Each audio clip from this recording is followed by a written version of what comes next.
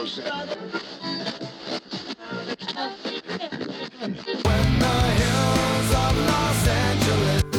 Angeles, I'm and most Hollywood nights. She goes to California, oh, California. What you say about Los Angeles? LA got the people saying, Los Angeles.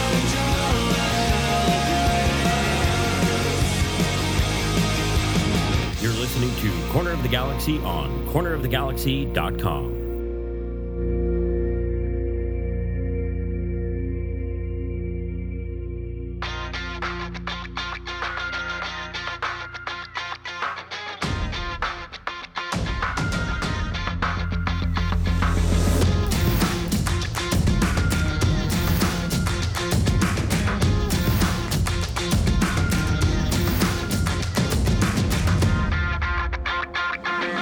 Welcome to Corner of the Galaxy, the show that talks 100% LA Galaxy soccer.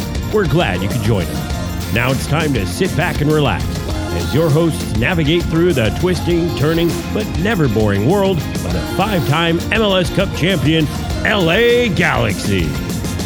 Hello, everybody, and welcome to Corner of the Galaxy on cornerofthegalaxy.com. I'm your host, Josh Gessman, coming to you on a Thursday, September 28th. End of September is upon us. The LA Galaxy getting ready to take on a red-hot Portland Timbers team in a game. Could we call it a must-win? You'll have to stick around to find out. I might be on the precipice of saying must-win in a game that is mathematically not must-win. We're going to talk about that, get you ready for that entire game coming up this weekend. We got some stats, we got some news, we got some fun things in there as well. And joining us here in about 7 minutes or so, we're going to have Chief Creative and Brand Officer Will Misselbrook from the LA Galaxy joining us. We can talk about branding, rebrands, all that sort of fun stuff. So we'll get to a lot of that. To help us do all that, we're glad to have him back. It's Eric, the Portuguese Hammer Vieira. Eric, how's it going, bud?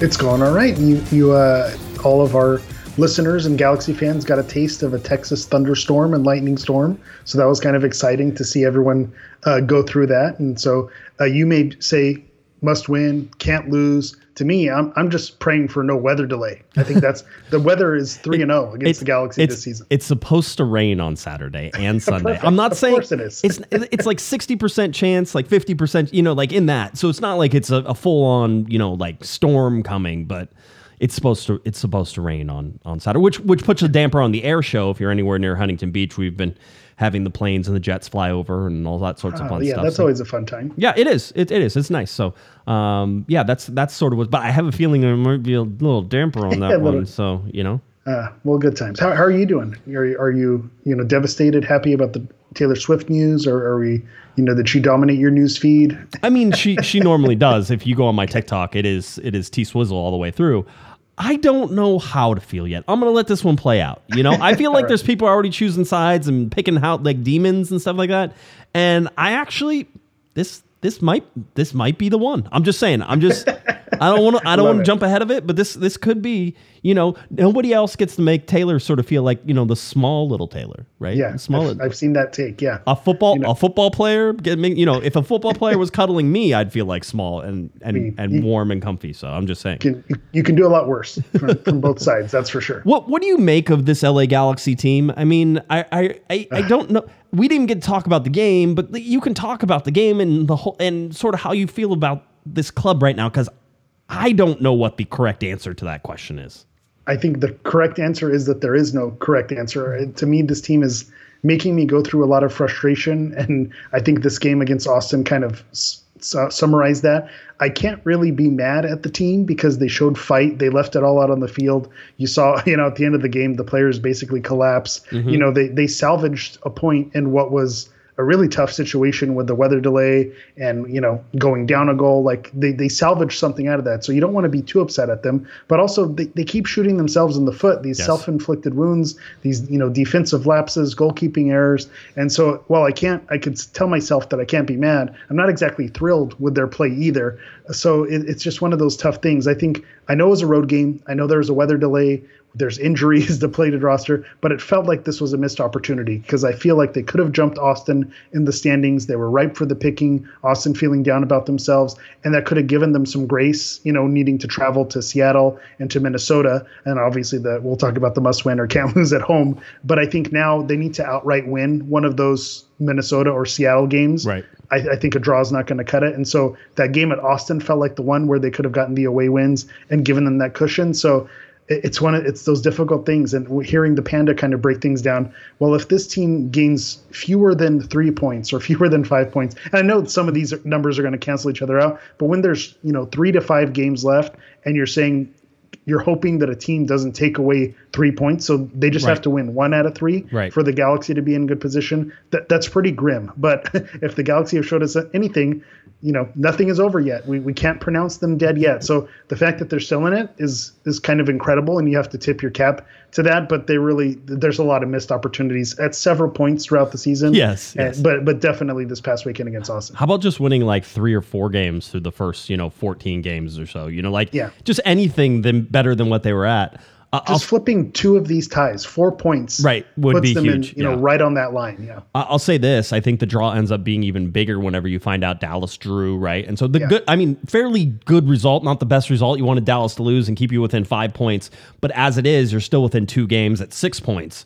And if you didn't get that draw, right, with 0 points there, you'd be 7 points or 3 games basically out from trying to get that, and that's a lot to ask with only 5 games left, right? Yeah, there would have been a lot more panic right now. It would have been basically over. Now, I'm not saying it's not over, but you have to do something the Galaxy haven't done, which is win like 4 games in a row. They have to kick it on. Yeah. Well, it's funny. We'll get to the Portland preview in a little bit as well. But just to give you a little bit of a spoiler, when you look at the form guide, the narrative for both teams can be that there's only 1 loss in 7, but Portland is coming off 4 wins in a row. So we're talking in the last 7, Portland with 16 points and the Galaxy with 12 points. If you just look at their last 4, it's 12 points versus the Galaxy's 5 points. That's a huge disparity. And given where they are in the standings, we were talking about like the magic number, being 42 or 43. Portland's right there. So if they give up any points to this weekend, you could pretty much gift Portland that spot, and that's where we start getting into that must-win, can't-lose territory. Right. I was last was optimism. It's really remarkable to still be in it, right? In this season, with as bad as the start was, that's everything. The thing. Yeah, the fact that they're still in it is incredible. 13th place, baby. 13th place. Owned it. It would almost seem unfair to the rest of the Western Conference if the Galaxy didn't finish in 13th place this season, right? And that's our spot. You gotta claim it, right? So. Listen, it's interesting just looking at all the results around the league and then just watching U.S. Open Cup and Miami. I mean, Miami's very much in danger of not making the playoffs, right? And yet, I think it's safe to call them dead. I think with Messi's you feel injuries, that way? Yeah. I feel like they're done. The Cinderella ride. They got their Leagues Cup. Right. They had their run, and now that on to next season and their season ticket prices, that's going to be their next hill to climb. You saw that where the guys' tickets went from $6,000 for 2 seats for $30,000 for 2 seats. I'm like, oh my, okay, I didn't realize.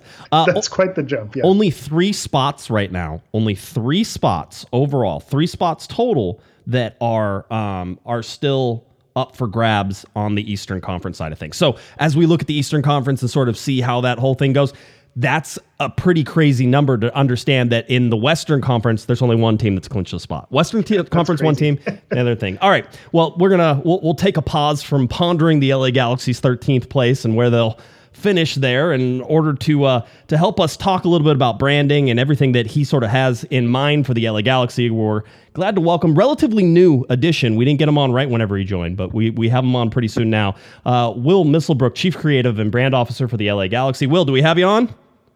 You do have me on. Thank you so much for having me on. I appreciate it. Absolutely. Well, we've been trying to do it for a while. Finally, the lineup's all lined up there. I thought maybe you guys were going to get stuck in Austin, though, so I didn't think we were going to make it on Thursday. I thought maybe you'd have to camp out there.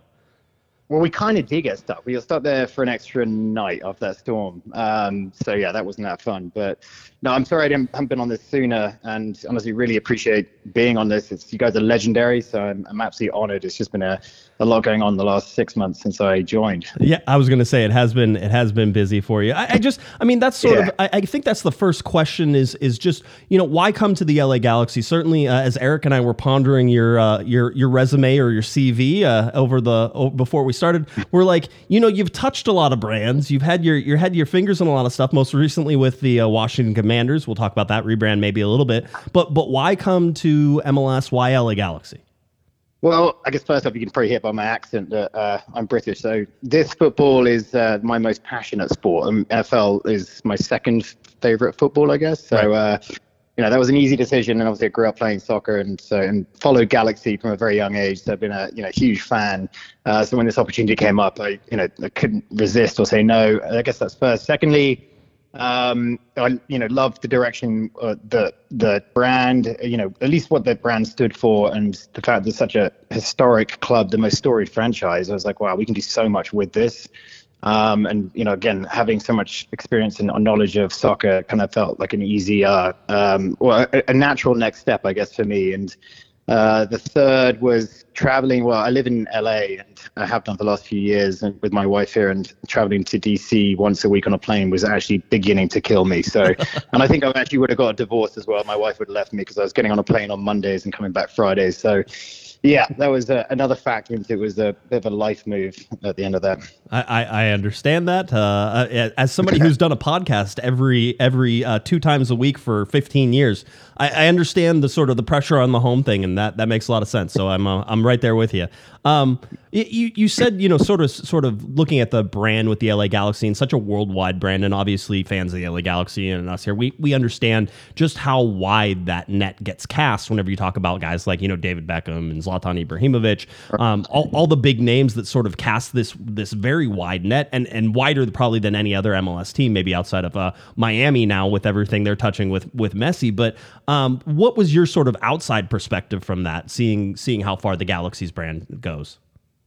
Good question. Yeah, I mean, I think it's got a very definitive brand. When you see that, the crest, you know it. And I think Beckham obviously helped highlight and accentuate that back in the day, and it kind of stuck with people ever since. And I think that the brand, since then, I think it's stayed strong, but I think it's just kind of, it needs a modern refresh. I think that was kind of where I started looking at this when I first started, looking at this opportunity. I was like, okay, it's had its moment, and I think it needs its moment again.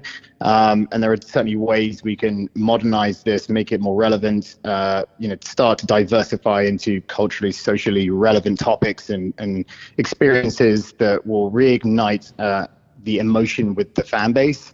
And so to me, that was just the opportunity. I thought it was like, right, there's definitely a way we can bring this back to the forefront of everyone's minds. And given how global this is, and like I was following this team, I don't know, back when I was like 22 years old, when Beckham moved over, I think it was. And, it's got such a rich history behind it, but at the same time, you don't want to continue to lay the foundation on historicals all the time. We want to be looking to the future and mapping our own course and sort of it's not rebranding this in any way at all. It's just redefining like what we stand for and making this brand fresh in the eyes of fans, enthusiasts, and consumers alike. So yeah, I mean, again, I think that's to me the best objective / opportunity for us is to reignite the passion through branding, through storytelling, through content, through the creative, and into a variety of different experiences cross-platform that is going to sort of bring back that passion from our fan base and generate new fans. Yeah, just so we're clear, you're not in on the rebranding, right? Because there's been a rebrand phobia that has traveled across this wide and far base of the LA Galaxy. So you're there's no rebrand coming. No, there's no rebranding coming. No, and to be honest, the Commanders one I didn't even know I was going to be doing until I first, joined after a few months, and suddenly the owner was, from watching the football team, he was like, "Yeah, you're going to be doing the rebrand." I was like, "Oh, all right." So no, there's no plan to completely rebrand yet. Is that I think we're exploring. We have been sort of enhancing just the look, the feel, the tone, the voice, and listening to fans about sort of what's relevant to them.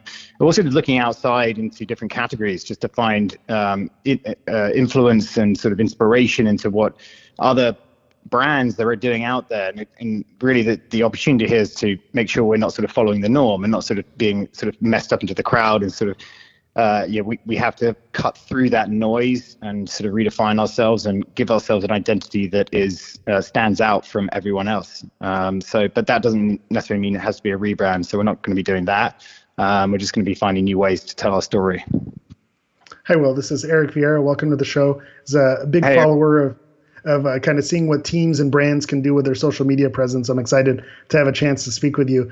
So to that point, you kind of mentioned taking the fan input as piece of it. We know that the fan council was recently created for the club. What role will that play in the creative process, and how is that going to impact the brand, and what is your touch on that moving forward? Yeah, good question. Yeah, we are really excited that we just launched it, and we just we selected the fan council members, and there's more to come on that, so stay tuned. But that was an amazing experience, and actually I did something very similar to the Commanders back in the day, and to me it was one of the most valuable outlets in order to at least bounce ideas, get input, get direction, and just sort of it's testing the waters with any sort of creative or content or storytelling we're doing. So, to me, I think that's going to be not just them. Obviously, we're going to expand it out. And I'm always fascinated by commentary from fans on every single platform, just to sort of hear what they're saying about X or Y in order for us to help influence our direction. But yeah, I think the fan council will be such an incredible platform, and to hear from their voices when we start to ideate or come up with any sort of experience, be it digital or physical, to get their input. It's kind of having that safe space forum to bounce ideas off and even hear new ideas, stuff that maybe we're missing from them directly will honestly be crucial for me personally and the team I'm leading, in order to help at least know the direction tonally that we're going in is the right one that people want to see. I hope that answers your question. But yeah, the fan council, absolutely. Be a great aspect, and not only just for the creative or the branding aspect, it's going to be invaluable to so many other components of game day experience, the parking, the ticketing experience, like everything. So I think it's going to be not to put a load of pressure on them, but obviously we'll use that valuably, but they will be a really key factor for us. Yeah, absolutely. They're not going to do all the work for you, Will. They're not going to let you up. No, right. No, so cool. The other thing Josh was kind of mentioning, with, brands that you've worked with, like Coach and the Wall Street Journal and obviously the Commanders, the question might be, well, where's the soccer connection? But you kind of answer that with your accent, your UK background, and your personal connection to it. But how can you leverage some of your previous experiences? How do you see that tying into what you could do with what your vision is for the LA Galaxy? Yeah. Going to the NFL actually was probably shock for me, I guess, because I hadn't worked in sports, but honestly, it played into my favor, and I guess it's the same coming to soccer, because when I went to the NFL, I wasn't, a lot of people I worked with, they grew up working only in American football, so that was all they knew, whereas I'm coming at it from a different perspective. And so a lot of my approach, is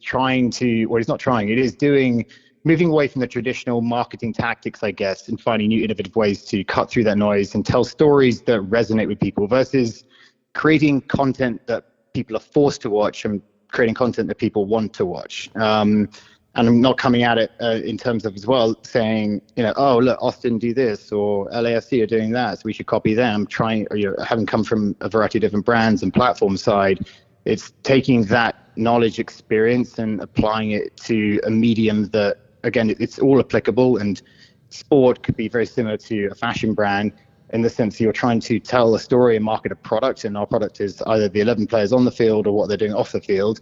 And, again, trying to connect with people on an emotional level that could be through happy and hype or whatever it happens to be, but trying not doing what everyone else is doing effectively. So I don't know. To me, it's always been, it's helped in my armory, having come from different places and started in advertising and then going brand side and then media side with Condé Nast and Wall Street Journal.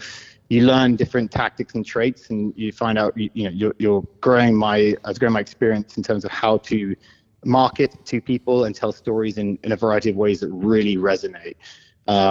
Also using data and analytics as well to help carve through that noise. So yeah, to me, it's helped, and I'm such a huge soccer fan anyway. So coming here, it helps knowing the sport so well. I'm not saying I didn't know NFL well, but and I'm also a massive Galaxy fan, so that was just an extra bonus as well on top of it. I was going to say, does it kill you a little bit inside every time you have to say soccer? Yes, it does. Mate, it does, honestly. Because Americans, if I say football, they're like, oh, American. No, it's soccer. Yeah, I've had to change that verbiage, which is annoying. As reporters, it's funny because, we had Billy Sharp when we were talking to him, and he would be like, oh, I'm sorry, soccer. We're like, we call it both. It's fine. We don't really care. Yeah, we're not offended. We're not invested in either. We don't care. Okay. No, it was funny. One of the, in the Discord that we host, we had somebody dropped a video, and it was sort of the Austin recap video, right? That you guys put out. And it was very much behind the scenes in the locker room and that type of thing. And for whatever reason, whether that has been done a whole bunch before or not, that resonated with people. That was sort of that. I think you're talking about storytelling and sort of putting into place. You're talking about a very weird game, and having experienced it from the media side, sitting here watching and trying to communicate with you guys and finding out when the game was starting and what was going on, and then even trying to get the whole story afterwards about like getting back to your hotels and doing all that stuff and then flying in the next day. That seemed to is that something that you've put a focus on, or did you just or is that just lucky that suddenly everybody sort of caught that one? No, it's a focus of ours. Again, I think it goes back to that emotional connection, because if you just like put replays of broadcast clips out nonstop, you're not connecting on an emotional level about maybe what the players are going through, especially through tough times like that when they're delayed for 2.5 hours. So, that's kind of a big part of our strategy, is trying to find a much deeper connection with at least the players' mentality, the physicalities they're going through, what challenges they face, and also then how that results and pays off on the field. Really, it's like the on-field, off-field moments is really what I'm trying to start to push towards with the players specifically, because they are fascinating guys. They have great stories, and they're human just like the rest of us. And so why not try and bring that through in our storytelling in ways that stands out and again enables people to connect with them on a better or deeper level than just broadcast clips of goals and celebrating. So yeah, that's definitely one part, and we've got loads more of that we're in the process of developing now, and we'll be rolling out soon as well. That was kind of my question that leads into that. With the Apple TV deal that came in, and a lot of the hype that you see being pushed with that guy that they signed over in Miami, are there any plans to kind of expand the coverage on Apple TV, different featurettes, different things? You mentioned that there's some things in the work. Is there anything that you can share with our listeners, maybe a little sneak peek, or, where do you see the Apple TV out of it all kind of helping to expand the LA Galaxy brand?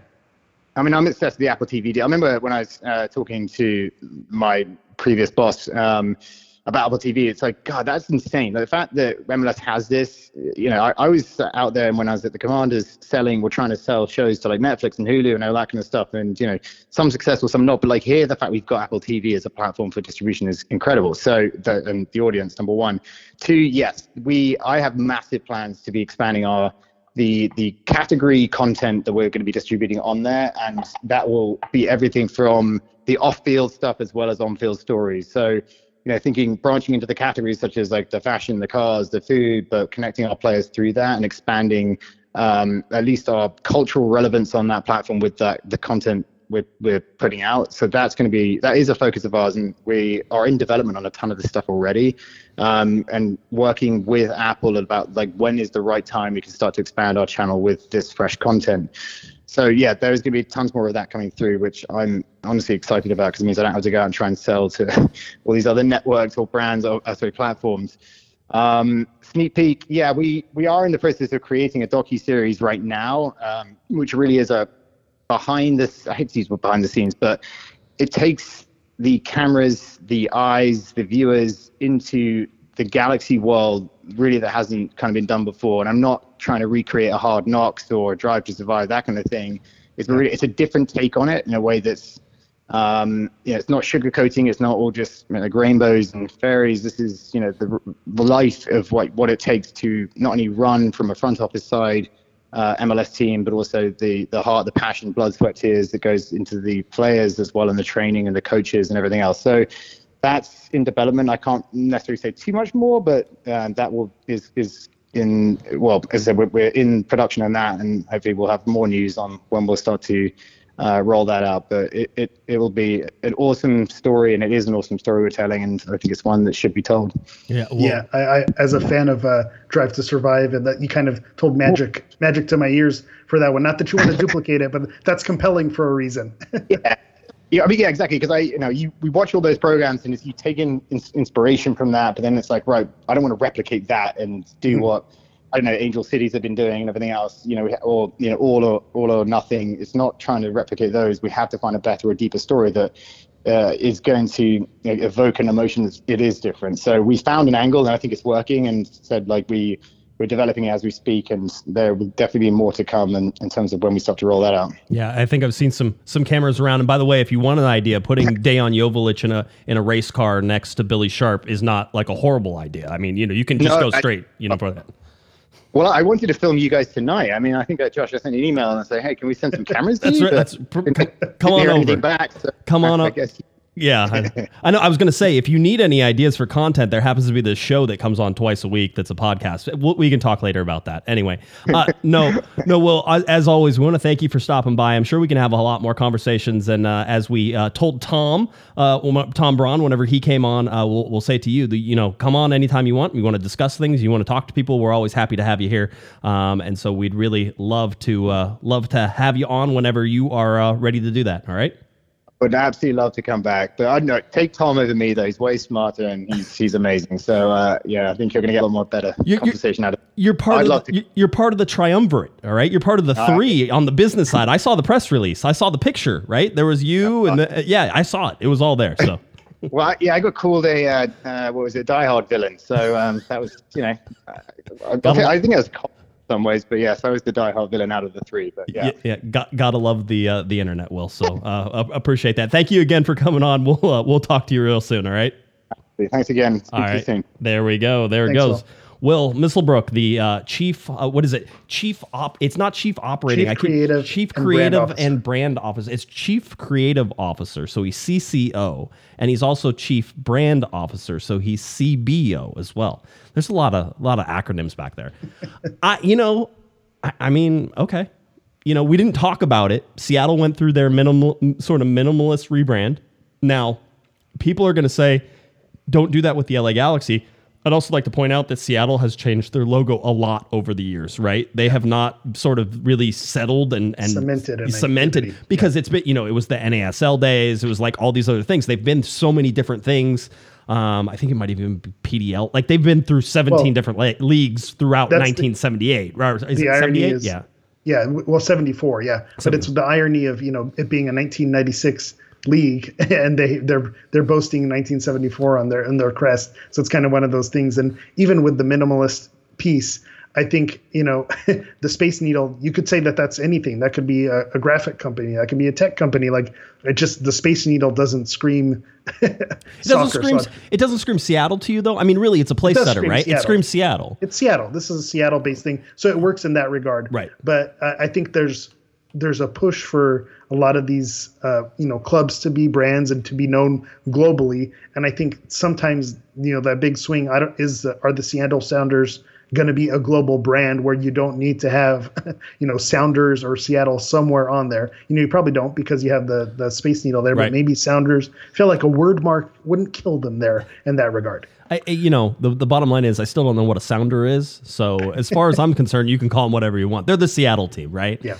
So, but he did say it. He doesn't think that a rebrand is coming in. He mentioned the crest is iconic. It's kind of speaks for itself. And it's funny as he was going on, he was kind of answering the questions that I had prepared. Right. I know. I was not leaning on the history, kind of moving forward. What's the next step? Not going away from the brand that's so recognizable and iconic that there's not a need to refresh it or rebrand it and how that's different. I think some people connect the dots with the Commanders rebrand that happened while he'd be coming in to do a rebrand. So I think a lot of those people who were maybe worried about that, I think that maybe settled a little bit of that anxiety down. Certainly, but I think there's a refresh coming. I mean, I think there is a difference though between a refresh and a rebrand. But I mean, you could change the font on the crest, right? You could do stuff like that, and technically it wouldn't be a rebrand; it would be a refresh, right? Like Seattle did, which was very much.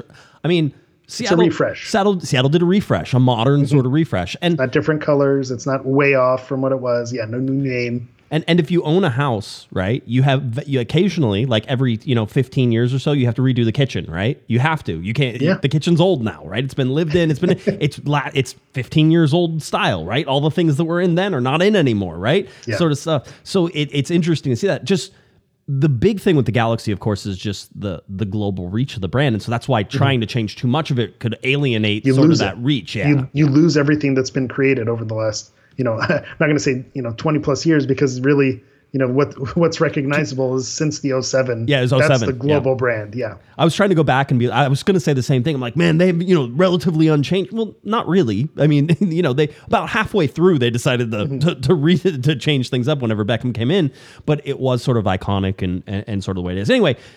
Big shout out to Will. He can come on. Actually, I'll just give him your spot, Eric. I mean, he can come on and talk for the whole time. He mentioned it. I mean, I wasn't going to address the elephant in the room, the diehard villain piece. In terms of looks, you could do a lot worse. We're talking about Travis Kelce and Taylor Swift. You do a lot worse than Will Misselbrook as well. So again, if you replace me, I get it. I understand. You understand the accent. Okay, it's fair. Okay. You have to know your strengths and know when to walk away. I understand. Very good. Very good. Somebody, Steve Carrillo goes, my poor 1991 kitchen. Yeah, I know, Steve. He's got the drapes. Steve still got the drapes up there. I know it. He's got some shag carpeting in there from like the 80s still. Like that 78, right? 78 was the orange or the green shag carpeting. That's how it goes. Yeah, I mean, ultimately, when you look at things, and I think that Darren sort of brings this up, it's the poor performance that has lost more support than the brand. Yeah. The brand doesn't feel old, but it needs something. But also, Galaxy should start winning, and then that will also help. Yeah, not to quote someone who's not very popular right now, but yeah, winning fixes everything. When you're winning, the brand doesn't matter as much. Right. When you look at the Inter Miami brand, is the Inter Miami brand fantastic, or do they benefit from having Lionel Messi and going on that stretch of wins? That probably made more of a difference than the Inter Miami brand on itself. But to your point, what we've been saying often on this show for the last 3 or 4 years is the part that the Galaxy is getting right is the behind the scenes, the collaborations with different, DGK with the skateboards, with the Gazelles, with the Adidas and shoes and all those things. Those collaborations and the creative, the brand piece is working really well. It's just the on the field that makes it stink. And I think oftentimes people mix those two, and rightfully so. The brand is of a soccer team. So when the soccer team is not playing well, of course, that's going to impact it. But I have to tip my cap to the creative team, because I feel like, it hasn't been bad. The Galaxy have been putting out good things. Can things always be improved and move forward? Of course. But I don't think the Galaxy has been a dumpster fire in that regard. And I think as long as that just keeps moving forward, I think they'll keep me happy at least. I'm telling you, that Austin video that they did and put out had a different feel to it, had a different vibe. And that's why I wanted to ask, because it felt different. Well, we also noticed whenever Will came in and things sort of started after Chris Klein was let go and that type of thing, you felt this little shift in some of the social media. You felt the shift in sort of some of the things that were being presented, and you go back and you listen to Will. So the storytelling part, right? The passion, the emotion, you got to dive into that. And I feel like the Galaxy have sort of been keeping that at arm's length for whatever reason. And so you see that a little bit better. But before we get too far away from anything, we were talking about iconic brands. We were talking about iconic LA Galaxy brands, and MLS decided to put out a contest about the best third kits ever. And one evening in 2011, it was. Here we go. The story. Yes. Get ready to drink, folks. Here we go. This story in 2011. I was invited to the top of the Grammy Museum in downtown Los Angeles. It was the summer. It was a gorgeous evening.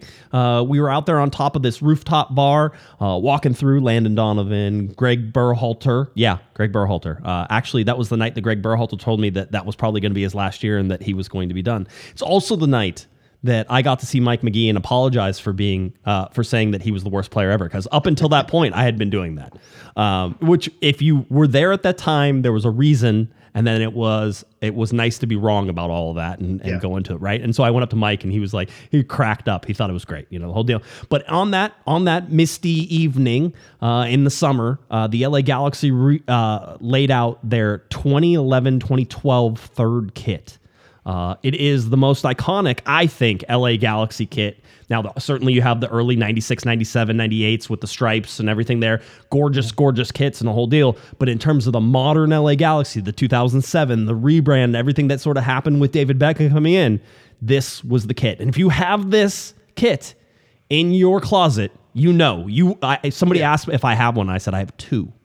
I have two sitting there. Now, it's hard to find authentics because they didn't make any authentics. Usually they're like player issue if you have them, right? That type of thing. But if you have it, it is the black and gold, right? And technically it wasn't black. It was blue. Yeah, it was Punjab blue, which was the actual name of the color, right? So a dark blue in this. And so they put it up and it had to go against Kansas City's rainbow kit. And I was like, please don't. That's child's play compared to what the LA Galaxy pulled off in this. And as is always, almost 200,000 people saw the tweet, a little over 8,100 total votes. But Galaxy fans got their say in there once again in the LA Galaxy's 2011, 2012, sort of the blue and gold or the dark blue and gold kit came out of this and was the winner. So the LA Galaxy got to drop the mic a little bit. Eric, good thoughts about this kit? I mean, this is still...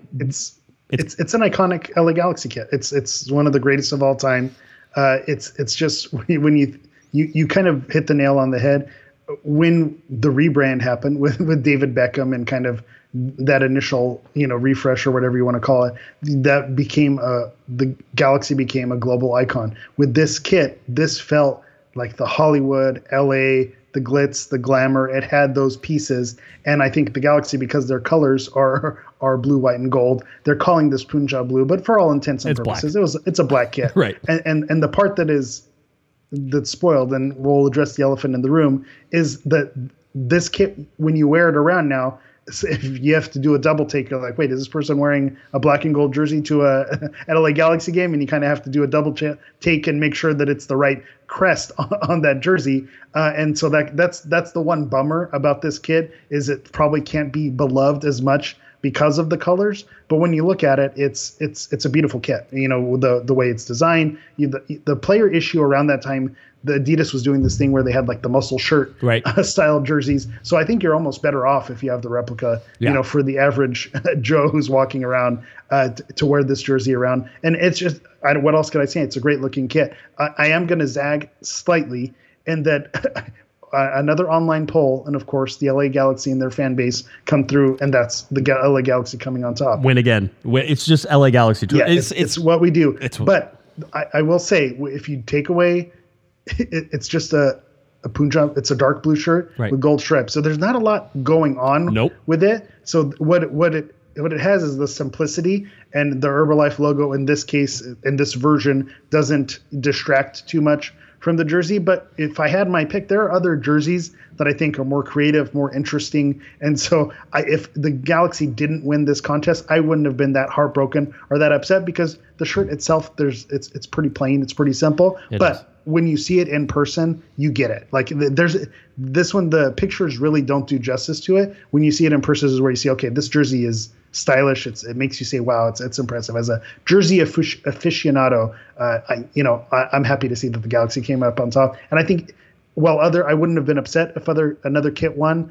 I think it's a deserving winner. I think it's hard to argue against it when you see, especially the other options. I like the Revolution kit, but it's apples and oranges. It is when you're comparing them. Well, I mean, it's very side by side. It's very like that Revolution is very like sort of pre MLS 2.0, right? Yeah, it's the fun part of those 90s kits. And the rest of them are sort of just like these are good kits. By the way, was that New York City who had that green kit? Get that out of here. Is that the why? How did that make the top four? Again, maybe just because they're in New York, but that is not a good looking kit. Also, shout out, Chris Burchill makes an appearance on the graphic. Chris Burchill, they pulled out of Trinidad and Tobago International. Chris Burchill, and then David Beckham had a little tiny picture, but big picture for Chris Burchill whenever he came in. So but then not to just let this sort of sit there. as a win. One prominent LA Galaxy employee decided to just drop the hammer a little bit longer. We go to a tweet from Mr. Joe Totino that came out today. He goes, "This kit was so good, it became someone's identity," right? Just a little, remember where you've been, folks. Remember where you're going. Remember where you've been. Don't forget your history, because when you forget your history, you look like a moron. So there's a lot of morons up the road sometimes that forget that there was a league before. Oh yeah, I'm trying to be nice. That forgot there was a whole league out of this, and that born out of this kit really was the colorway for LAFC. I mean, it's the same shirt in so many ways. Listen to what I just said. It's the glitz, it's the glamour, it's Hollywood, it's LA. It is. I think when you talk about brands, what they were trying to capture down the road was that. And so it's not a shock that they went in. And I didn't want to spoil. I figured we had that tweet lined up, so I didn't want to spoil. But yeah, basically it spurned the identity of another club, which is, it is what it is. Sorry, it's just there. It's there. I mean, there's pictures of it. I was there when it got released. There's proof. There's proof. It's like, look, I see the globe right there. Let's see. Other fun things that happened on the rooftop. They had a fashion show on the rooftop with the players walking on a stage on top of the Grammy Museum. So they did that to sort of show off the kits. Afterwards, they were all standing around and they were talking, like you were just out, and so you could just go stand and talk and mingle with people. This is like early LA Galaxy days where like season ticket members would be invited to these things, and it was just. You just mingled with all the players. It wasn't a big deal. Remember when a jersey launch was a fun time? Yeah. Hey, man, good times, right? I think this year maybe they could take some notes from that particular event. It's tough to be in that corner that they were in, right? I think we said that whenever we did it. But it was a tough cut. I recognize that. I'm making light of it. Yeah. But it was bad. Right. So that type of thing. Let's see. I told you Greg Berhalter, Landon Donovan saddled up to the bar. I walked up. He was talking to one of my friends whenever I came up. And so I said hi real quick. And we were joking, hey, can we buy you a drink? Drinks for free. We're like, hey, can we buy you a drink? And he goes, no, I only drink water. He goes, whenever you're at a public event and like somebody like me who's a soccer player, I can only drink water, because if I drink anything else, right, somebody will say, if I have a bad game, over the weekend, they're going to say it's because he was, I saw him drinking at the bar. He's not taking care of his body. He's not taking care of his body. And know how many people in the chat room, in the Discord, did that just trigger? Because that's all we ever see, right? They're all like, oh, wait a minute, I wouldn't have done. Yes, you would have. You would have done that 100%. So that's it. I'm trying to think. I think those were the major sort of takeaways from all of that, right? Was Greg Berhalter telling me he was going to retire, that it was his last season, and then it was Landon Donovan drinking water at the bar. Yeah, it was. And Mike McGee, getting a kick out of it. But you got to remember, at the time, Mike McGee was not Mike McGee. He hadn't quite become Mike McGee. Like the Mr. November, the Mr. November part of that, like just hadn't kicked in yet, right? Or Mr. October is Mr. November, because everything was later then. That's good. Some super chats because we had them. Scott, $5 super chat. Scott, hope you're doing well, by the way, before we get to yours.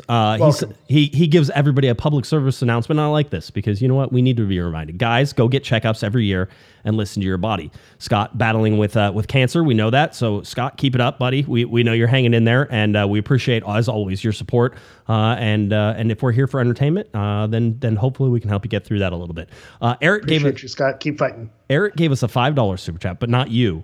It was a different Eric with a K. I don't know if you want to fight him later, but that's fine. You know what? If you go to the super chat, with a K is the correct spelling. That's how you do it. Yep. He goes, Eric goes, remember, Golden State used to really suck. Then they're number one, right? Like, again, this is cycles up and down, up and down, round and round, like a carousel, And to that point, Golden State had this, Golden Gate Bridge logo that was buried for a while. And then it comes back, and all of a sudden, what a great looking jersey! And it's like, is it a great looking jersey, or is it because they're winning all these games and they use the same logo back from the '70s? So great point by Eric there. Another $2 super chat from Eric in there as well. I think Eric forgot to type his second question in there, but in true Eric fashion, but still, at the very end. I like it very much. All right, let's get to the standings a little bit and talk just again, because we were talking about it before, but where did the LA, I mean, it's crazy to think that we're still talking about the playoffs. The Galaxy are in 13th place. We talked about how there's only 3 spots up for grab in the Eastern Conference, but yet basically 8 spots up for grab in the Western Conference. Not really, because you know that LAFC, Seattle, Houston, those guys are probably going to lock stuff in, especially Houston with the way they're playing. Quite honestly, Portland is well on their way to locking something in, especially with 4 wins in a row. So Portland is sort of in that as well. But where are the opportunities? I think Dallas is borderline. I think San Jose is borderline. I think Vancouver could still be borderline just in terms, although they play well enough. The bottom line is, like we've been saying all season, Eric, there's a logjam here. It's mediocrity, and it's not going to settle itself out until these teams run out of games. That's going to be what settles all this out. And we're getting close to running out of games. Look at games played, 31 for some of these teams. There's only 3 more games for those particular clubs. At the beginning of the season, I think with the addition of St. Louis, I didn't quite know how to measure this, because then when Nashville was in their conference and then they moved out of the conference, it's always tough to judge where the points are going to land. So we were talking and we were saying 42, 43, but you look at where Houston is sitting in 4th place with 43 points with 4 games to go. It almost feels like teams overperformed this season. There wasn't, one team that was just kind of taking all the punishment. That team was Colorado, but there's not like 2 teams on the bottom where you can kind of level it out. It seems like everyone's, kind of taking points from each other, and the teams, that are in that range are outperforming, themselves. So it doesn't seem like 42 or 43 is going to be enough, especially when you look in that San Jose, Dallas, Kansas City range. It looks like it might need to be 45. That seems to be like it's going to be the magic number. So when you look at the Galaxy on 34 points, can they get 3 wins out of their last 5 to get those 12 points, and then get help on top of it, because they play Portland, they play Minnesota, and they play Real Salt Lake. So that's going to be the difference maker, where you're able to make up those 6-point differences. So I think they're going to need 11 or 12 points if they're going to make the playoffs. I think 45 is going to be the new magic number. Well, and depending on what happens this weekend, Galaxy could win and they move nowhere. You're sort of in that zone as well. You do need the help. I still think that, by the way, you win the next 5 games and you make the playoffs. Like, that to me is like, duh, right? That's still... Well, of course, yeah. The Greg Vanney, that's what he's known for, these 5-game winning streaks. Yeah, we didn't ask for 3, right? Just tell them we're skipping 3, we're just going straight to 5, right? That's what you... That's the problem. We've been saying, you get a 3-game winning streak. And he says, no, guys, I'm going to get a 5-game winning streak, and then we could just forget about the 3-game. That's how that works, right? I asked people in the LA Galaxy front office if they just go up to tell... This is kind of... Like, sometimes you just need to give permission for people to do things. Like, they don't realize that mentally it's holding them back. I go, somebody should just walk up to Greg and go, I give you permission to win 3 games in a row. Just go ahead. Just put it in the universe. I like it. Yeah. Just put it out there, right? That type of thing. So that's where the Galaxy sits, sort of in that range. You look at the LA Galaxy's schedule coming up, and that's interesting as well. If I can just figure out where I put that schedule graphic. One of those graphics is definitely the schedule, but one of them is not the schedule. And you just have to find Wait for it. Eric, it's like I deleted it. Sometimes I think... Would you like me to read the schedule? You can. Because I don't have it. Yeah, go ahead. Go ahead. No, I said I don't have it. Oh, you don't have it. Okay. I usually put it in my notes, and I'm looking through, and I'm like, no, that is not in my notes.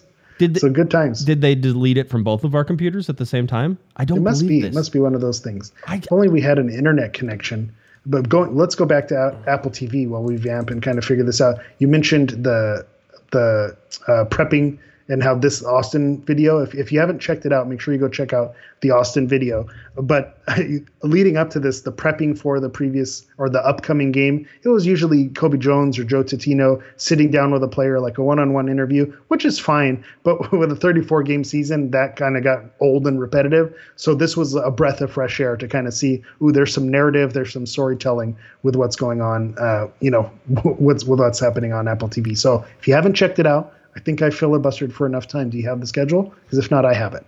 Yeah, I have it. I'm trying to. I'm actually trying to put it up on the screen as well. So go ahead. You can start, and I will. I will pop it up on the screen, I think. So they have Portland obviously coming up this weekend, and then they're going to go away to Seattle at Lumen Field. Then they're going to go away to Allianz Field, a midweek game at Minnesota, and then they'll finish with a 2-game home stretch against Real Salt Lake. And then, again, decision day against Dallas. Decision day versus a Texas team. What can possibly go wrong? So that's the part that makes me nervous. But going back to my point about Austin being an opportunity to pick up points on the road, I think either that Seattle or that Minnesota game, they need to get 3 points on one of those. and that could be the huge difference maker. I think Minnesota, you don't want to look past Seattle, but if you can somehow kind of save your energy or do what you need to do, because Minnesota is in the way, they need to leapfrog them. I think that's the one that you maybe want to circle, with red pin and see this is the game that we're going to be able to make up the difference, because then you're at home for those last two and you just need to handle your business. And I think that this Galaxy team is capable of doing it. They haven't shown that they could do it, but they are capable of doing it. It wouldn't shock me, if they're able to handle those last two games at home comfortably. Do you want to hear about Ricky Puig from Greg Vanny today? Because that's sort of on everybody's mind, right? I was going to say, I've only been checking his Instagram updates, and based on that, it's not looking pretty. So I'd love to hear an alternative take. He'll never walk again, according to his Instagram updates. I told everybody, chill out. Like, I know Mike Gray was on there, and he was going, oh man, it looks really bad. Look, he's got his ankle wrap. I'm like, this is all called treatment. You guys are getting like the first. We wait for players almost every game, especially at this time of year, because they're getting treatment. Right? Yeah. Like they're like, hey, we got to go. These guys are all injured. They're all beat up. They've had a lot of games this year. They are tired. The schedule is condensed. They played in Leagues Cup as well. They had the U.S. Open Cup games. All this stuff is starting to lead. And then with the Galaxy and their season-ending injuries, the bench has gotten a little shorter, right? So all these guys are out there battling their butts off, trying to stay healthy. I mean, the good news is they got like Billy Sharp, who came in off a preseason, who doesn't have, any pre-existing injuries coming in. He can get banged up. And then, of course, he runs into a pole his first play. His opening. That's going to be his moment of legends for sure. Do you remember? Yeah, that's a great way to introduce yourself. Do you remember the Angels signed Mo Vaughn? And then, like, the first game, this was a big deal for a big first baseman, Mo Vaughn. Wow, the Angels are really going after it. And in the first game, he went to catch a foul ball and fell down the dugout steps and, hurt himself. Like, that sort of, that's what Billy Sharp was whenever he ran into the pole. I'm like, no, he's going to Mo Vaughn himself. No, he's been fine. By the way, super chat some more. Gary, $2 super chat. Thanks for the pod, guys. We greatly appreciate it. Philip has going on $5 super chat. We could win 6 out of the next 5 games and still be in 13th place. Correct. Philip, I appreciate the super chat, but the math is not working out for me, my friend. Last was optimism. Hello, gents. I think LA Galaxy can survive 2 more draws and win 3. Cross fingers for Puig and Doug. Yeah, a return of Doug needs to happen here as well. Yeah. And then Darren gave us a $10 super chat. Thank you for that, Darren. As frustrating as the last X years, how many years has it been, right? You put 2 X's. I don't know that it's been a decade, but maybe it has. You could say 10 years. It feels too long. I still look forward to COG twice a week. Thanks for the work you do. I'm sure it's not easy as you make it look. Oh no, super easy. I just roll up here in my PJs and get it done. Didn't you see that excellent work that we did to get the schedule pulled up? Oh, hey, guess what? I found the schedule. There it is. There it is. It was there the whole time. It was there the whole time when I found it. It was just hidden over on the right hand side. Calls coming from inside the house. The whole time. Let's hear from Greg Vanny on Ricky Puig. Here you go. Obviously, ankle sprain. Hold on. Give me a second. Let me turn the volume up. There we go. Positive news. Let's try it again. See? Obviously, ankle sprain. It's the positive news. It's not a high ankle sprain. It's just kind of day to day. So we're today managing him inside. He's doing a lot of work to try to get the swelling down. He's doing some work on some of our modified training tools to try to, again, just get the swelling out. Doesn't have a lot of pain, so tomorrow he'll be on the field, and we'll see how far along he is and how ready he might be for the weekend. So we remain optimistic to see where we're at. So, but it's planned today that he wouldn't be out in training and that he's doing his work inside. All right, there you go. So Ricky Puig, planned train. It's so not a high ankle sprain. I'm sorry. There's always cars and trucks in the back of the LA Galaxy every single time. I know. So Ricky Puig, not a high ankle sprain. That's the positive news. They're just trying to get the swelling down. Greg Vanny says there's not a lot of pain with it right now, which is, again, good news. Because this feels like it's something that's going to be pain management more than anything, right? Because basically you already sprained the ankle. It is an ankle sprain, right? And it was because of the tackle that happened and everything else that's sort of been going on. He's already been playing injured with sort of the groin injury as well, right? So he had all this other stuff that was sort of in there. So now you sort of get him into the spot where if he shows up and he performs, then he shows up and he performs. I'll tell you, and Greg says it later on. He goes, did you think about taking him out during the game last time? And he goes, I thought about taking him out like every 5 minutes, right? Like the whole deal. And like so did everyone else, right? By the way, Yeah. I mean, and he goes, I went through a lot of emotions trying to figure out when he needed to come out, when he didn't need to come out, whether he was still affecting things, if he was affecting things positively or negatively, the whole deal. And so eventually he did get pulled out, and he tried to give, Greg goes, I really wanted to give him about 10 minutes with, the two forwards to see if we could unlock something. That didn't happen. We pulled him out, and then Johnny Perez. Everybody sort of says you should have put Johnny Perez in earlier. I'm telling you that the timing on that probably worked just perfect. Yeah. And I'm proud of how Johnny Perez performed, but let's not act like it's a 1-for-1 swap. But I will say it was a heroic performance from Puig. From when he got stepped on, I thought he was done. I thought he was going to come off the field, but when he was limping around, but just the fact that he was able to play through it, to play through the pain, kind of figure it out, that showed that he's already played on the injury. Obviously, you can. I was going to say it's not going to get more sprain, but it can get more sprain. You can make it a high ankle sprain. Right. You can turn around and make it worse. But he seemed to manage the pain and didn't want to come out. Signaled to Vanny that he didn't want to come out. So he seems like he's going to be, a tough player. And I think when you look at the playoff run and what they need, especially with results at home, they need Ricky Puig. And so if you have to tape that thing until it basically becomes a hard cast, and whatever the athletic team has to do, go, like you said, off air we were saying varsity blues, whatever cortisone shots, or you have right. to numb the pain and make it all go away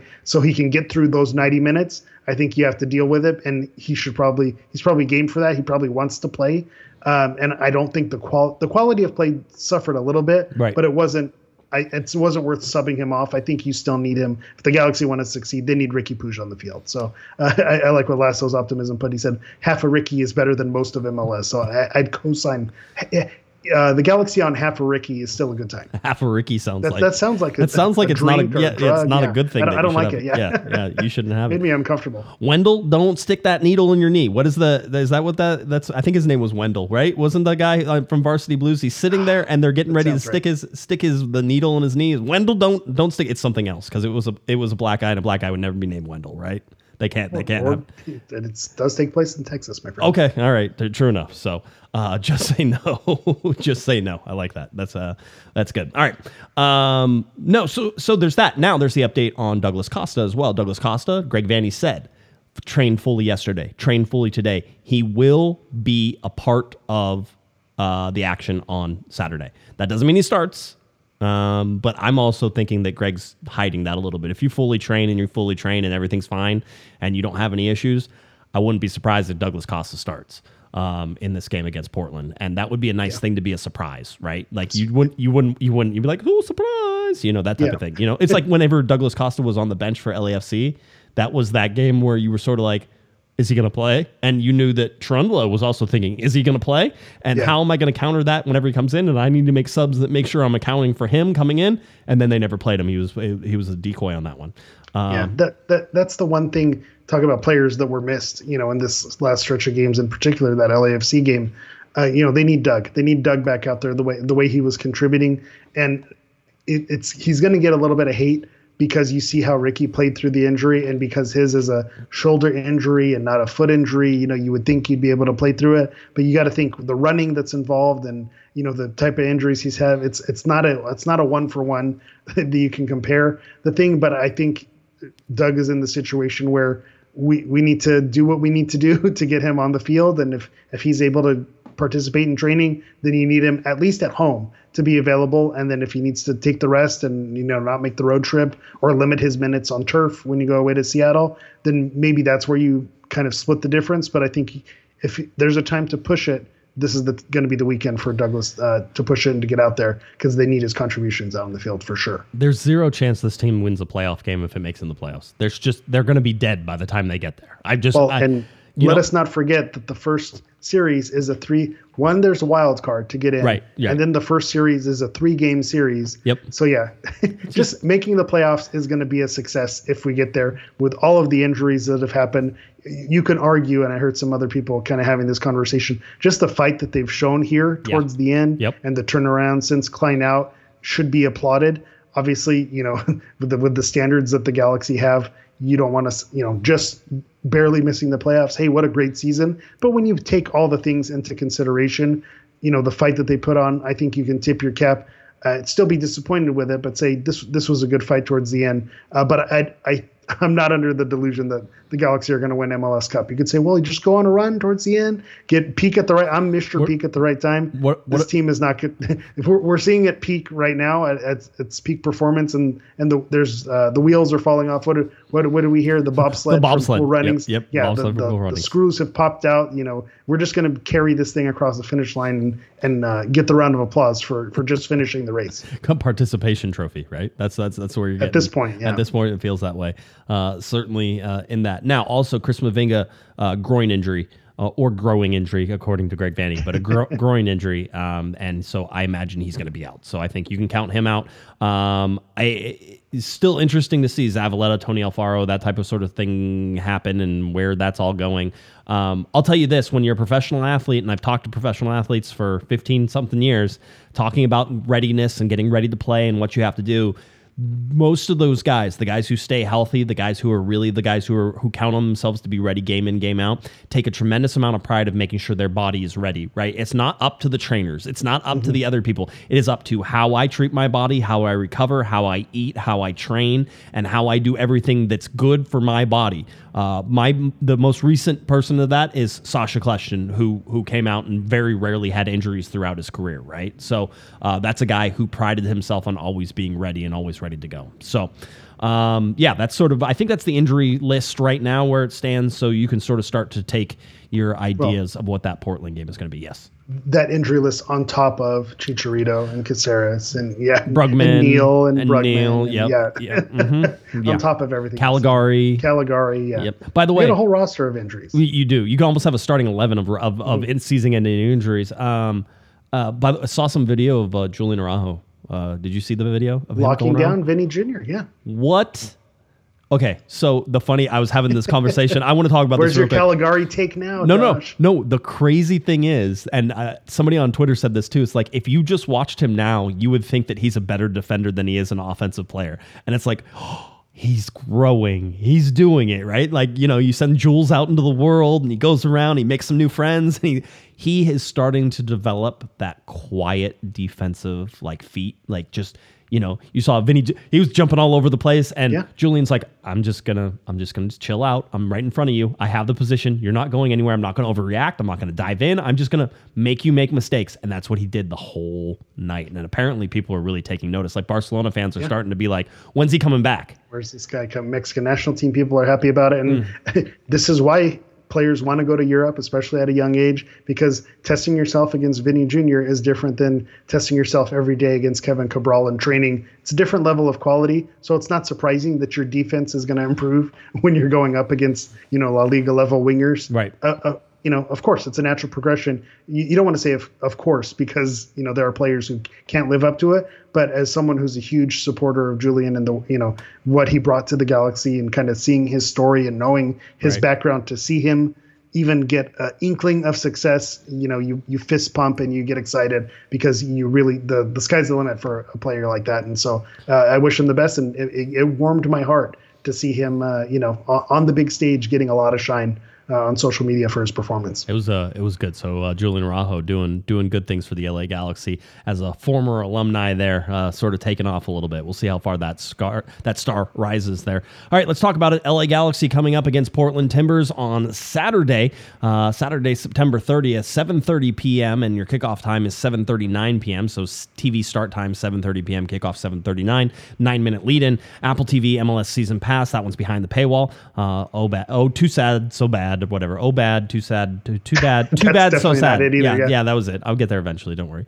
I have a 3.5-year-old who constantly is messing up sayings now, and I'm not sure what they are anymore. So, and they speak a different language. Yeah, they do. I totally hear you. Yeah, they do. Anyway, so LA Galaxy overall against Portland Timbers 14-8 and 14-13-8, as we say it. 8 draws in the middle, 13 losses.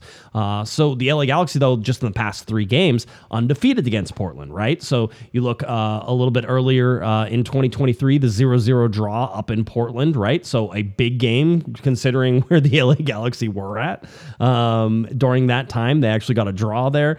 So those were big road points sort of to come up off. We look for the referees. It's going to be Joe Dickerson in there, which is, you don't hear a lot about Joe Dickerson, and that's probably a good thing. So that was my thing looking at it, who's available. None of those names jump out, which is a good thing. But I did look at the ref stats on that. Joe Dickerson calls the second most fouls per game in MLS. So he is going to be calling a lot of fouls. That's good. A 5.06 yellow cards per game. So expect a physical game. But I think this plays in the Galaxy's favor, because when we talk about how they like to play with possession, Portland plays on the counterattack, and they're dangerous on the counter. So if we have a referee who's calling a lot of fouls, I think this plays in the Galaxy's favor. Very interesting game coming up with Portland. The Galaxy are unbeaten in 5 straight meetings with Portland. Win 3, draw 2 in all competitions for the second time. Win 2, draw 3 from May 2014 to June 2015. Neither team has ever gone 6 straight matches against the other without a loss. There you go. There's your roulette. There's the ones. 35 meetings. This is the one. Yep, 35 meetings in all competitions total. The Galaxy have avoided defeat in consecutive matches despite being behind by 2 goals in each game. Win 1, draw 1, including coming from 3-1 down in the 89th minute to draw 3-3 against Austin. It was a really late comeback, but there was also 9 minutes of stoppage time in that game, so it feels like there was still a lot left in that game. 3-3 against Austin. LA has collected an MLS high 5 points in matches in which it's trailed by multiple goals this season. Win 1, draw 2, lose 10. Still not great. I wouldn't suggest it. Don't go out and try it. They try to sell it like that was a good thing, but then when you see that stat at the end, it kind of spoils it. The Timbers have won 4 straight matches, scoring multiple goals in all 4 wins, the longest streak of its kind in the club's MLS history. Portland has collected an MLS high 16 points since Miles Joseph took over as interim manager in late August. So they've got that new manager juice going for them. Mm-hmm. We've been talking about stats and going around the Galaxy since Klein out and since July and all these things. The Timbers, I think you can carve the narrative how you want, but I think that says it right there. 16 points since firing their coach. Giovanni Savarese, you thought, Portland institution, that if anyone's going to be safe, someone like him, but to see the difference, that he's gone, they've started cooking. It's kind of interesting. I think Portland right now is one of the hottest teams in the league, unfortunately, when the Galaxy are kind of limping into this game, quite literally. Dejan Joveljic came off the bench. It's funny. Dejan scores a goal, and all of a sudden we get Dejan stats again. Dejan Joveljic came off the bench to score for the Galaxy against Austin, his 10th league goal as a substitute since the start of the last season. 3 more than any other player in that time. The 10 goals as a substitute equals Alan Gordon for the most in Galaxy MLS history. Alan Gordon, that's good company to be around. Gordo, you got to love that. That's surprising to me, because when you think of sub goals, you think of Alan Gordon.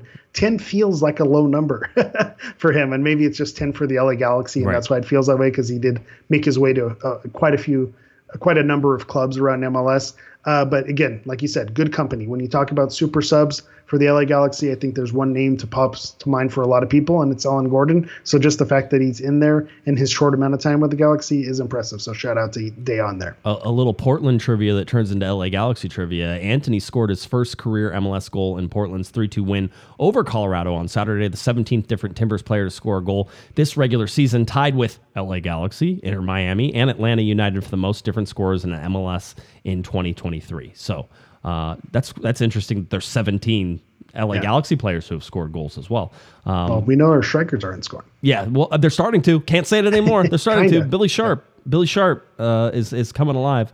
It's interesting because you look at Portland. They won 4 in a row, and I think there's a tendency certainly to look at 4 in a row and say, man, they've really been playing lights out. Having said that, you look at a 3-2 game against Colorado in Portland, right? And you then are sort of, if you're just focusing in on that game, you're like, well, I mean, Colorado stretched them to sort of the brink. Yeah. What can the LA Galaxy do at home? But then you go look at the stats for that game, and Colorado scored 2 little tiny small XG goals, and Portland absolutely crushed them on possession, on passing, on shots, on all the stuff. So it really was more of a lopsided game than the score probably says. So that, again, it puts you sort of back in the Portland is, as you said, the hottest team in Major League Soccer right now. It's the team you don't want to play. I think the fact the Galaxy have them at home is the only sort of saving grace That's the kicker for any of this stuff. And as you look, and again, sort of slanted, because even Greg Vanney was talking about how Portland is such a different team under the current coach, right? That they're more aggressive. He goes, and they've always had quality. And he goes, quite honestly, the back four don't really give up that many chances. And again, you would say, well, they just gave up 2 goals to Colorado. Go look at those goals. Go look at the XG. Those are not high probability goals. So there's some luck involved in that too. But on possession wise, Galaxy have 56 during the season, 45 to Portland. The Galaxy have more shots. The Galaxy usually get more shots on goal. The Galaxy usually have more shots blocked, and then total passes is like through the roof. But again, Portland playing a little bit different, very aggressive though. Their defense stays back. Yeah. Their defense does stay back, but their up-and-comers, their front guys, are really causing a lot of problems, really scoring a lot of goals. So I'm sort of starting to see this. You have more uptime. Asprilla, of course, Moreno. Antony was the one who scored his first goal. Acosta in there. It's funny because you go and look at the back line, and you're sort of like, okay, where's the big name, right? Where's the beef? Where are they getting all this from? They also have a David Bingham in there, so that makes you feel a little bit better. The one player that's not in that lineup versus Colorado was Evander. Evander is someone who's been their leading scorer and totally on fire for them. So that's another name you're going to look out for. And Blanco's not in there. He's on the subs list. So Sebastian Blanco, they're number 10, sort of putting in there. So again, this is a good Portland team the way they're playing right now. Really tall task for the LA Galaxy. I just sort of wanted to see very, very balanced against Colorado in terms of where the passes were coming and how they're sort of spreading it out. Looking at possession against Colorado, all Portland at home. I think that switches a little whenever you come play the LA Galaxy at home. So that maybe is a little bit better for some things there. And then I told you about the XG. There you go. 0.4 to 2.3. Like I said, it was kind of a massacre in expected goals. But that's sort of where it sits. Eric, do you have what Vegas is saying? Do we have our ratings? All right, I have our dratings.com. They're the Galaxy being home, even as hot as Portland is, they're giving the Galaxy, the edge. The Galaxy with a 51.6% chance to win, 24.1% chance for Portland to win, and then a 24.2% chance for a draw. Kind of interesting with the Vegas odds. The lines opened with Portland as the favorite, but now if you go to bet on it now, it'd be Portland plus 250 and the Galaxy minus 105. So the Galaxy have kind of flipped to being favorites. A lot of the action kind of going in that direction. I'd bet on Portland on that one. Plus 250. Or bet for a draw. Yeah. Oh, for the draw? The draw sounds plus 280 if plus you're going for a draw there. That's not a horrible count. They also have the over-under set at 3 goals. And I think if you've watched these last few games with the Galaxy, them being goal fests and coming from behind and kind of needing the desperation, needing to kick it into extra gear, I think I'd go over 3 goals if you were betting on that to try to make some money there. I mean, let's get to this. Lasso's Optimism, $2 super chat. Do you try to deal Dejan Joveljic next year? I don't know. That's a good question. I think you see how next year goes. I think he's earned for what he's contributed. Give him another shot to see how it goes. He needs a get right season, but I think if you see how it goes and it's not working out, you could see them maybe in the summer making something work out for him. But I think you need to give him one more fair look, which I think that's what we're going to be seeing with Greg Vanney as well. I think if Vanney gets off to a slow start, I think his leash has come to an end, especially with Robbie Keane. You see Robbie Keane's record over with Tel Aviv. It's undefeated, so I think he's going to be on the hot seat. That's still though. I still feel the LA Galaxy are not going to go to Robbie Keane coming from Tel Aviv and be like, you're our next LA Galaxy coach. I don't see that. I'm telling you, there's something different anyway. We have big news. It's not a super chat, but it might as well. I mean, he should pay to be on this show, right? That's the next time. Next time we'll charge him. That's how it goes. Go ahead, you can read it. Yeah, Will Misselbrook in the chat. Thank you, Josh and Eric, for having me on the show. Real honor to chat. A massive thanks to everyone who tuned in. Your support means everything to me. I'm here for you if you want to chat more. So there you go. Will Misselbrook, man of the people in the YouTube chat. Big shout out to Will. Brave. Very brave. Very brave. All right, now let's get to this game. Must win, can't lose. just another Saturday night game, possibly played in the rain. Right now, about a 50% chance, I think, of rain throughout the entire day. I think it might be 60 on Saturday and 50 on Sunday. It's not high chances. I don't think, again, it's going to pour. Having said that, it'll probably pour now. Yeah, it's not going to be a lightning storm like it was in Texas. No, it's not going to be baseball size hail, right? Eric, I'm going to say something that I think I swore I would never say. If the LA Galaxy want to make the playoffs, and if they want to do it within, sort of the easiest ability of they have to win this game. Does a draw put them out of it? Kind of depends on what the other results are, but you don't want to play that game. The least that you want to have happen is that you win and everybody else around you wins, and you stay exactly the same number of points that you were with the X with now 4 games and 6 points to make up. Right? That's the worst. That's the worst case scenario that you can afford to have. Anything else, if it goes, the problem is, you're within 2 games right now, right? You sort of, it's kind of funny, like a baseball term, but you're within 2 games. You win 2 times and somebody loses 2 times, and you can technically make up that ground.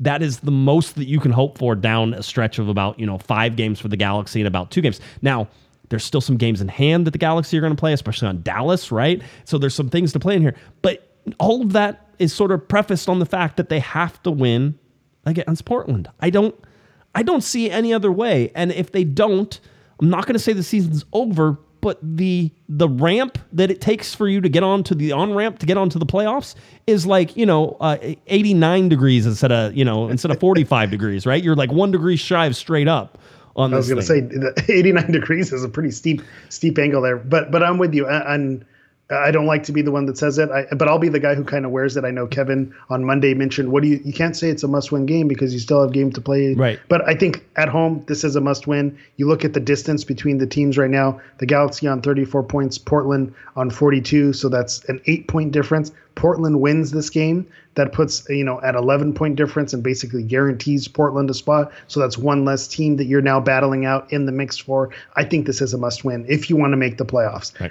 If you can, are there still other games to play? Yes. And then could you start playing spoiler and, playing for pride and those type of things? But I think if you want to make the playoffs, this needs to be 3 points. If the Galaxy want to come out on top, it's not a 6-point game because they don't have to leap Portland and they're too far out of range, but you're basically gifting Portland one of those spots. Right. You want to take one away from them and then make it more difficult for them, because if they stay on 42 and the Galaxy are able to win, 3 or 3 of these games and maybe a draw here or there, then they can leap Portland at the very end. Right. But this is the team that, they need to take them out now. This is when they face them. Yeah. It's funny. Patrick wants to be the negative Nancy here and says the season ended 6 weeks ago. Now we're just playing for pride. Aaron, of course, said Pride Night was at least a few weeks back, maybe a few months back. So like I said, always good in the chat room. Always good in the chat room. Nothing is over. It is not over until the fat lady sings. Well, that means Kevin Baxter, right? Until he sings, just like that. Then that's how it goes. Until he sings, and quite honestly, with the LA Galaxy and the way that they're playing, listen, I can't count them out. I can't say they're dead. This team is, they won't die. They just won't die. They're like a spider you spray with the bug spray, and you're like, oh, I got him, and then he wiggles some more, and you spray him again. Curls up and walks away. Yeah. I've been there. Yeah, that's the LA Galaxy right now. Patrick says playing for pride is positive. He doesn't think it is negative. No, it's they can still make the playoffs. What that looks like and how that goes is starting to be a much narrower window. I looked at this again before, and I pour out this up, but they're at 34 points. They were 6 points better last year at this same juncture, right? And they were 8 points better in 2021 and missed the playoffs at the last juncture. That's the crazy thing. 2021, look at that graph and how that works out. That's crazy. 2021, that was heartbreak. That was really rough. Ooh, all right, let's get predictions guaranteed to be wrong. Yes. Go. I predicted it. That's going to be a goal fest. We've seen a lot of goal fests lately. Bet the over, more than 3 goals. I say the Galaxy win, and a must-win 3-2. 5 goals in this game. I was going to say 3-2. That just seems like that's how it's going to be. Because Portland's going to score. Portland's going to score, but the Galaxy has shown that fight, so you know that they're going to get their goals too. I don't know, dude. I don't know. Whatever. I don't know, dude. That's the analysis. That's your name of the episode right there. Yeah, I don't know, dude. It's just, this team is weird, and every time I think I figured them out, somebody gets injured, and I just wonder what you would be looking at if, you still had Brugman, you still had Caligari, maybe even Caceres in there, and maybe what the summer would look like differently, going after some different guys in that way too, knowing that you still had those guys sort of, set as your... Yeah, I hate playing that game. It hurts. It hurts too much. Yeah, I know. But when you list those names, you're telling me one of those draws couldn't have been flipped. Two of those draws could have been flipped. One of those losses could have been a draw. That's 4 or 5 points, and that's huge. That makes all the difference to where they're sitting right now. So I'm, don't want to play those games, but I agree with you, especially when you read through that list. Yeah, it matters. All right. Again, LA Galaxy hosting the Portland Timbers coming up on Saturday, September 30th. That is a 7:30 p.m. TV time, 7:39 kickoff time. So again, 9-minute lead-in. The LA Galaxy looking to stay alive in the playoffs, at least stay pace with Dallas, who is 6 points away from that last position. Maybe move out of 13th place. You never know. It could happen. Austin loses, the Galaxy win. Suddenly they're in 12th place. Then crazy things happen. But I do believe that we should just throw a party as soon as they actually get out of 13th place, whether that's down to 14th or up to 12th. I think that something has to happen on all of that. All right. We referenced F1 earlier. This is the time. Push. Keep pushing. This is the time to start passing people and figure it out. So hopefully, with results going their way, they can make some of these pushes. That's where we're going. All right. I think that does it. Eric, anything else you want to get to? Oh, I do. I do have something. Sorry. Nobody going anywhere. I want to shout out Will Misselbrook. Yeah. Thanks for coming on. I think he was gave some great answers there. From AFCHA, wanted to remind everybody that the AFCHA Pupusa truck with a purpose will be on the concourse this Saturday. It will be at the remainder of the games this season. So if there's a home game, the Pupusa truck is there. Steve, shout out over at AFCHA. We love you, bud, and thanks for sending me a note, making sure I said that. So I'm glad I got it in. So remember, the Pupusa truck is going to be there. All right. Apologies if I missed it. Were they gone? Are they back? It's just nice that they're there. I think they're midweek games, that type of thing. Oh, they're not going to be there for midweek games, but they're here for the rest of the time. So yeah. So everybody shout out to AFCHA, always doing great things. Yeah. By the way, people are asking for Tony Alfaro update. As far as I know, he's not injured. That's as far as I know. I can't tell you anything else because really we don't get a lot of that. And Farai Muntatu updaters get blocked. I was going to say that's the fact that that's still a question is kind of incredible. Yeah. All right. I too want to thank Will Misselbrook for coming on. That was great, Will. We appreciate it. And again, invitation's always open. So anytime you want to come on, you know where to find me. And we'll gladly have you on again. All right. Eric, tell people where they can find you, and we'll get on out of here. Let's go. All right, for reals this time. As always, you can find me on everything at HammerEV9. That's Twitter, Instagram, TikTok, and now Threads. That's at HammerEV and the number 9. All right, if you're looking for me on Twitter, at JGuessman, at Galaxy Podcast, at Galaxy Podcast on Threads, cornerofthegalaxy.com, YouTube, SoundCloud, Spotify, Apple Podcasts, all those fun places. Anywhere you find a podcast, you can find us, Corner of the Galaxy. Been around for 15 years, almost 1,100 shows. We're going to be around for next year and next week and all those fun things ahead. The LA Galaxy trying to wrap up a chase to the playoffs, playing Portland on Saturday. Big game, must win. Here we go.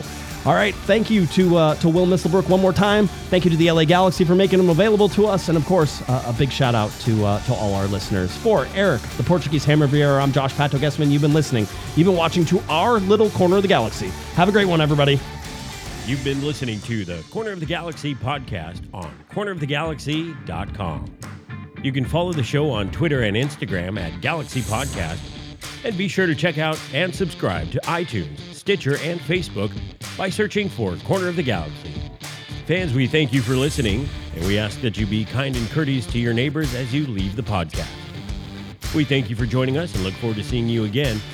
Until then, I'm Michael Araujo, and on behalf of the entire Corner of the Galaxy crew, goodbye, everybody.